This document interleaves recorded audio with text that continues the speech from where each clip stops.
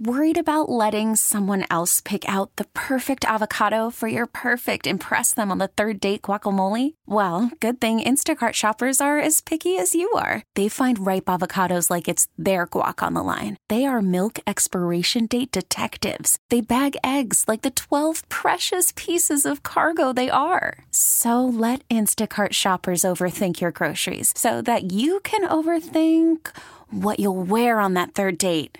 Download the Instacart app to get free delivery on your first 3 orders while supplies last. Minimum $10 per order. Additional terms apply. I'm Sandra, and I'm just the professional your small business was looking for. But you didn't hire me because you didn't use LinkedIn Jobs. LinkedIn has professionals you can't find anywhere else, including those who aren't actively looking for a new job, but might be open to the perfect role, like me.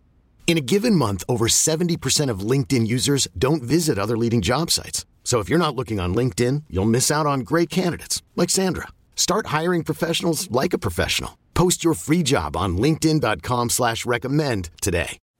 Call from mom. Answer it. Call silenced. Instacart knows nothing gets between you and the game. That's why they make ordering from your couch easy. Stock up today and get all your groceries for the week delivered in as fast as 30 minutes without missing a minute of the game. You have 47 new voicemails. Download the app to get free delivery on your first 3 orders while supplies last. Minimum $10 per order. Additional terms apply. Olmsted Chrysler Jeep Dodge Ram Hotline. And let's get to Greg Swartz of the Bleacher Report. Greg, how you doing this morning? Oh, after that game last night, I'm doing just fine. How are you doing? Listen, man. That was a shot in the dark. See, if you guys don't know, Greg has a very pronounced bedtime. He's like, nah, bro. Don't be texting me. Don't be texting me past 11. I said it was a shot in the dark. I hit him up at the beginning of the fourth quarter. I said, oh, they win this game. I got to have Greg on. He was like, man, I can't believe they came back and won. I said, oh, he's up. Man, that game last night, I tell you what, with that game, it was a situation where I thought the Cavs could have got blown up out of there. It was a part of the game where it was, the Celtics was getting whatever they wanted. I was tweeting the fact that the pick and roll defense was, I'm like, these guys are Swiss cheesing us up there. You got guys walking to the rim. But one thing happened, something funny happened. They were able to get it together. They got it together, start chipping away, and then you have the 2 performances, which, that performance from Caris LeVert and Donovan Mitchell was something, obviously since Kyrie and nobody for the Cavs has ever, gotten 41 apiece. Obviously, the Cavs game 5, they did that against Golden State in pressure situations. But to me, this has been that was a tremendous showing. What was the most impressive thing, and what are your thoughts when you watched as that game was unfolding? Yeah, I think that would have been an easy game to just kind of lay down and be like, you know what, this isn't our night. We got off to a good 3-1 start without Darius. We don't have Darius for this game. We're on the road. We're in Boston. This is the team that was just in the NBA Finals last year. I think it would have been a game that would be like, you know what, guys, this isn't our night. And the fact that they didn't give up, they overcame a nice deficit in the second quarter, had a strong third quarter. Fourth quarter, they tie it up at the end of the game. They go into overtime. And the fact that, if you would have told me Donovan Mitchell had 41, I'd be like, yeah, all right, that makes sense. He had 100 points in the first 3 games combined. Yeah, you could do that. But if you would have told me Caris LeVert is going to give you 41, and this man he's not missing 3-pointers this year. I've never seen anything like it. He has not historically been a good 3-point shooter. And he's shooting about twice as well from 3 as he is from 2 this season. Obviously, that's not going to last, but for now, let's just ride that wave. So for Caris to kind of step up into that role as a primary scorer, as a facilitator, I think he's been very good as a passer this year. A role that he has to play a little bit more with Darius still out with the inner eye laceration. Just those 2 guys combined. Geez, now you're going to add in an all-star point guard pretty soon. I've just completely blown away by Caris's performance. Obviously, like I said, Donovan was great. I expect Donovan to be great, but Caris LeVert, 41 on the road in Boston, yeah, that was extremely impressive from him. I was just you took the words out of my mouth. I was just going to say that. I said, when did Caris LeVert come with all this game? I mean, he's shooting the ball with confidence. I know he talked about him changing his diet up or changing some of his routines up, and he feels the best he's felt in years. He reminded me of the guy that we thought we was getting. Like when Caris was in Brooklyn, they showed the flashbacks of him getting 51 against against the same Celtics in Boston. And I thought this was the guy that we thought we were getting last year. But, maybe it's the fact that, he's integrated, and it's a situation where now you got another guy that can get you 40. He must be feeling extra good about himself at this point and playing with a lot of confidence. Yeah, I mean, he told us coming into the season from the start of training camp at Media Day, this is, the best I've felt in years. The foot problems that were ailing him after the trade to Cleveland last year, they were gone. The explosion was back. I mean, he's age-wise, he's in the prime of his career. We kind of think of him as kind of a young guy just because he's been on a couple different teams. He's never had like one established role. Even his future in Cleveland, we don't know what that's going to be. He's on an expiring deal. This is the last year of his contract. I know they talked contract extension in the offseason. It didn't work out, but he is playing like a guy that's in a contract year. He's playing like a guy that wants to get paid, and good for him. He won the starting small forward job. He clearly deserves it, and I think he's a guy that, like you said, we've seen bits and pieces of this when he was with Brooklyn.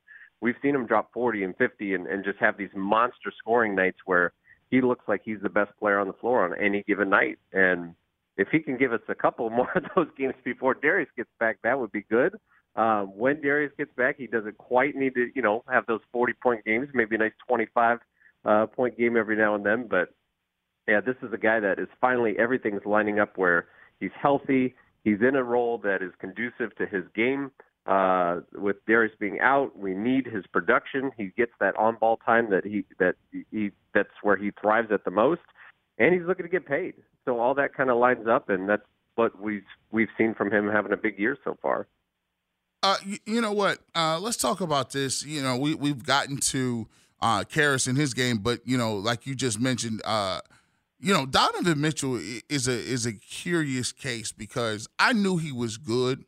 But being that, he plays in Utah, you only get you may play them twice a year, and then you may get to see him play on a, West Coast game every now and then. So I knew he was good, but man, I didn't know he was that good.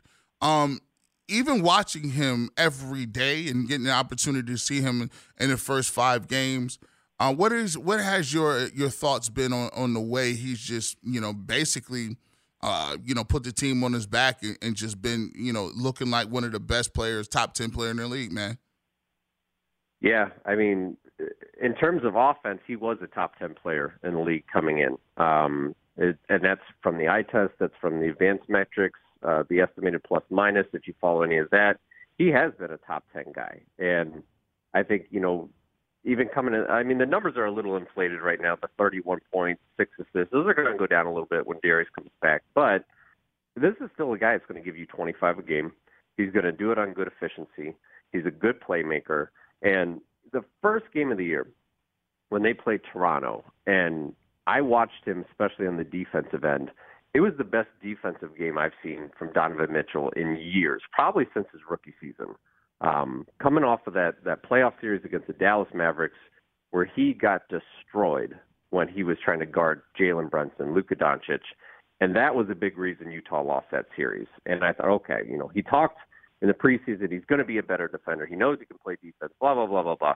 And I was like, all right, time to put up. And he has been extremely improved defensively from the version that I saw in Utah. Like I said, especially that game against Toronto, best defensive game that I've seen from him in a long time. If he can lock in, and I'm not saying you're going to get 100% effort every night, but if you can, have nights where Darius is going off offensively and Caris is going off offensively, and Donovan's like, hey, I may only have to score 18 tonight, and I'm going to play lockdown defense, I think that is the best thing for him and his career, where, Utah, he had to give you 25 to 30 a night for them to have a chance to win. And that doesn't have to be the case on this team. So we knew he was an offensive mastermind. We knew he could do whatever he wanted with the ball in his hands, but his play defensively this year, especially after a couple bad years in Utah, is something I've been really impressed with. Talking to Greg Swartz on the North Olmsted Chrysler Jeep Dodge Ram hotline, Cavs beat reporter for the Bleacher Report. And let me ask you this: you mentioned Darius Garland. How will you think this thing fits together? Because for the last few games, it looks like Donovan. Now he's had some turnovers, which I think he's cognizant of, and there's some turnovers that he would like to have back. But you can see that he's not a true point guard, so to speak. But Darius Garland is definitely more comfortable handling the ball, especially doing a lot of different things in crunch time. How do you think this thing comes together? Because right now he looks pretty comfortable in his role, knowing that he's a predominant shot getter. How do you think that's going to work out with Darius and Donovan once Darius gets back? Well, you mentioned the turnovers. He's at over 4 turnovers a game, 4.2, by far the most on the Cavs. That's not good. That's a number that needs to come down, and it will come down when he doesn't have to handle the ball as much. The other thing is he's averaging just under 40 minutes a game right now. Now I know they've had a couple overtime games, so that's going to inflate those numbers a little bit. But that's not a recipe for success. You don't want anybody on your team playing 39.4 minutes a game throughout the course of an 82-game season. That's not ideal. We want to get those numbers down to 32, 33, 34 minutes per game at the most. So I think when Darius comes back, that's going to help. The other thing about Donovan, for the last 5 years in Utah, he was above 40% on his catch-and-shoot three-pointers. So he is a very good spot-up shooter, no-dribble three-point shooter where he can just space out. He can come off a pin down. He can come up. Darius hits him with the pass, and he's going to knock down that shot. And I think that's going to, not only improve his efficiency, but it's going to reduce his workload a little bit more when he doesn't have to have the ball in his hands all the time. The other piece of that puzzle is we're going to get Ricky Rubio back as early as a month. I know Ricky said he was hoping for December. We're almost in November. That's going to play a big thing, too, because those two guys already have chemistry together. They were the starting backcourt in Utah for 2 years. So when that comes back, now you're going to see Donovan as a cutter more, which I know he's 6'1", but he can rise up and dunk on people. We've seen that. He's got the hops. He's got the strength. So you're going to utilize him more as a cutter. You're going to utilize him more as a spot-up shooter. And you're not going to have to play him 39 minutes a game. So there's going to be no issues with that transition at all. I'm excited to see those two guys healthy and on the court together. What have you thought about the bigs? Evan Mobley had 19 the other night. How have you thought? Because to me, Jared Allen finds his way because he's you don't have to run plays for him. I thought he did a good job of recognizing when a shot clock was rolling down, hit a nice jumper. I think in the second half, I like how he's finishing around the rim. Everything he's looking to dunk everything. I love that aggressiveness. But how has Evan Mobley kind of fitted in this offense, and how do you see that developing and where he gets his spots to score the basketball? Yeah, Jared is Jared. I think he's given you 13 and 11 and a block. I think that's exactly what you're going to see from him this year. I don't think he's going to put up all-star numbers like he did last year just because of, you have Donovan now. Caris is going to be in a big role.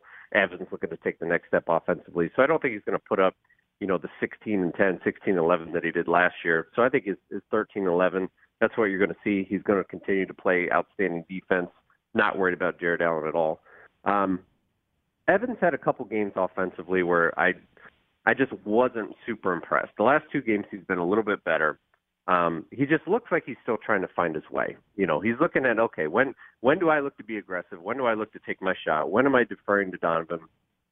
Caris is obviously taking a lot of shots. When am I passing to him? I just want them to kind of figure out, where is Evan going to operate best with the ball? Do we want to post him up? Do we want to put him on the elbow? Do we want to face him up from the three-point line? Because he told us at the beginning he's going to be on the perimeter a lot more this year. He's only attempting about 1 3-pointer a game. I'd like to see that number go up. Even if he's not hitting them at a high clip, I want to see him get his confidence up and be like, okay, I'm going to be at least a 35% three-point shooter. I'm going to take 2, 3, maybe 4 a game just to expand his offensive game a little bit more and bring a little bit more spacing to that offensive starting 5. So I think it's just he's still a young guy. He's just starting his second year. He's trying to figure out how to play with Donovan Mitchell. So I think eventually he's going to find a consistent role in this offense. I don't think we found it quite yet. And, obviously Darius being out is kind of thrown a hole in that plan as well. But I think once he's settled in, once he knows, okay, it's okay if I shoot. It's okay if I don't pass the Donovan, even though he's the alpha in this offense right now. I'm the future of this franchise. So I just want him to continue to be aggressive, start taking a couple more three-pointers a game, and really prove himself as a go-to scorer in the NBA, because that's eventually what he's going to become.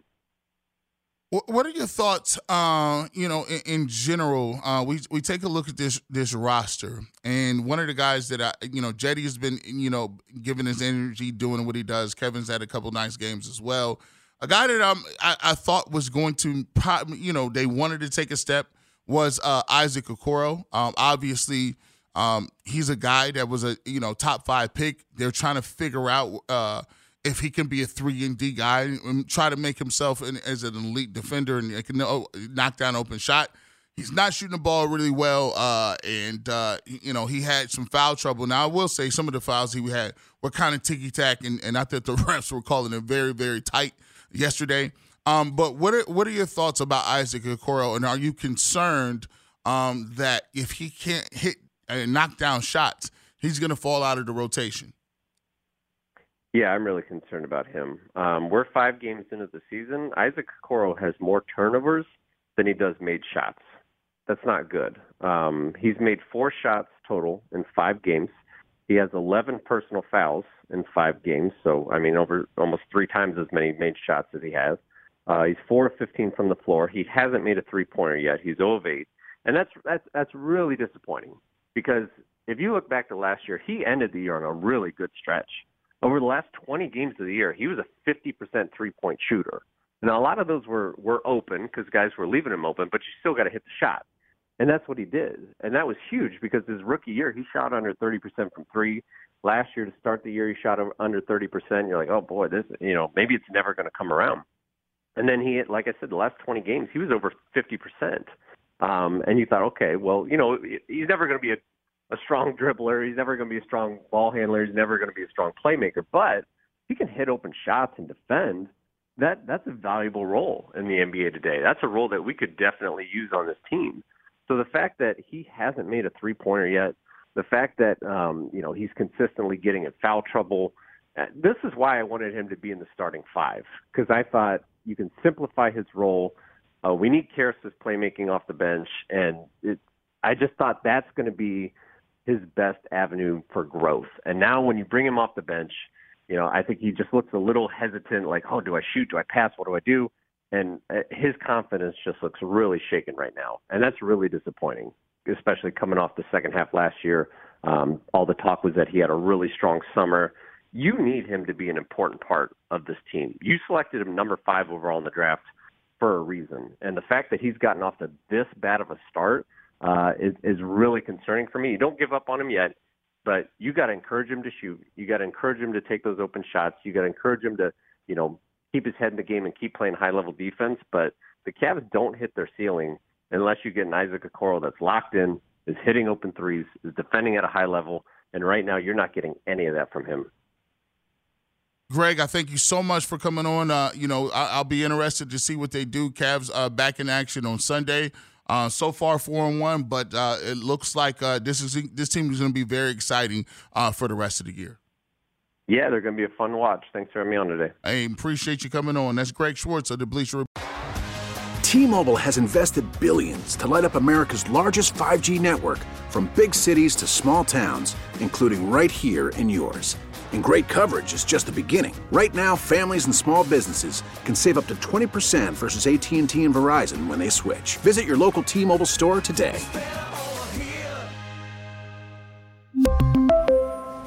Plan savings with 3 lines of T-Mobile Essentials versus comparable available plans. Plan features and taxes and fees may vary. We get it. Attention spans just aren't what they used to be. Heads in social media and eyes on Netflix. But what do people do with their ears? Well, for one, they're listening to audio. Americans spend 4.4 hours with audio every day. Oh, and you want the proof? Well, you just sat through this ad that's now approaching 30 seconds. What could you say to a potential customer in 30 seconds? Let Odyssey put together a media plan tailor-made for your unique marketing needs. Advertise with Odyssey. Visit ads.odyssey.com.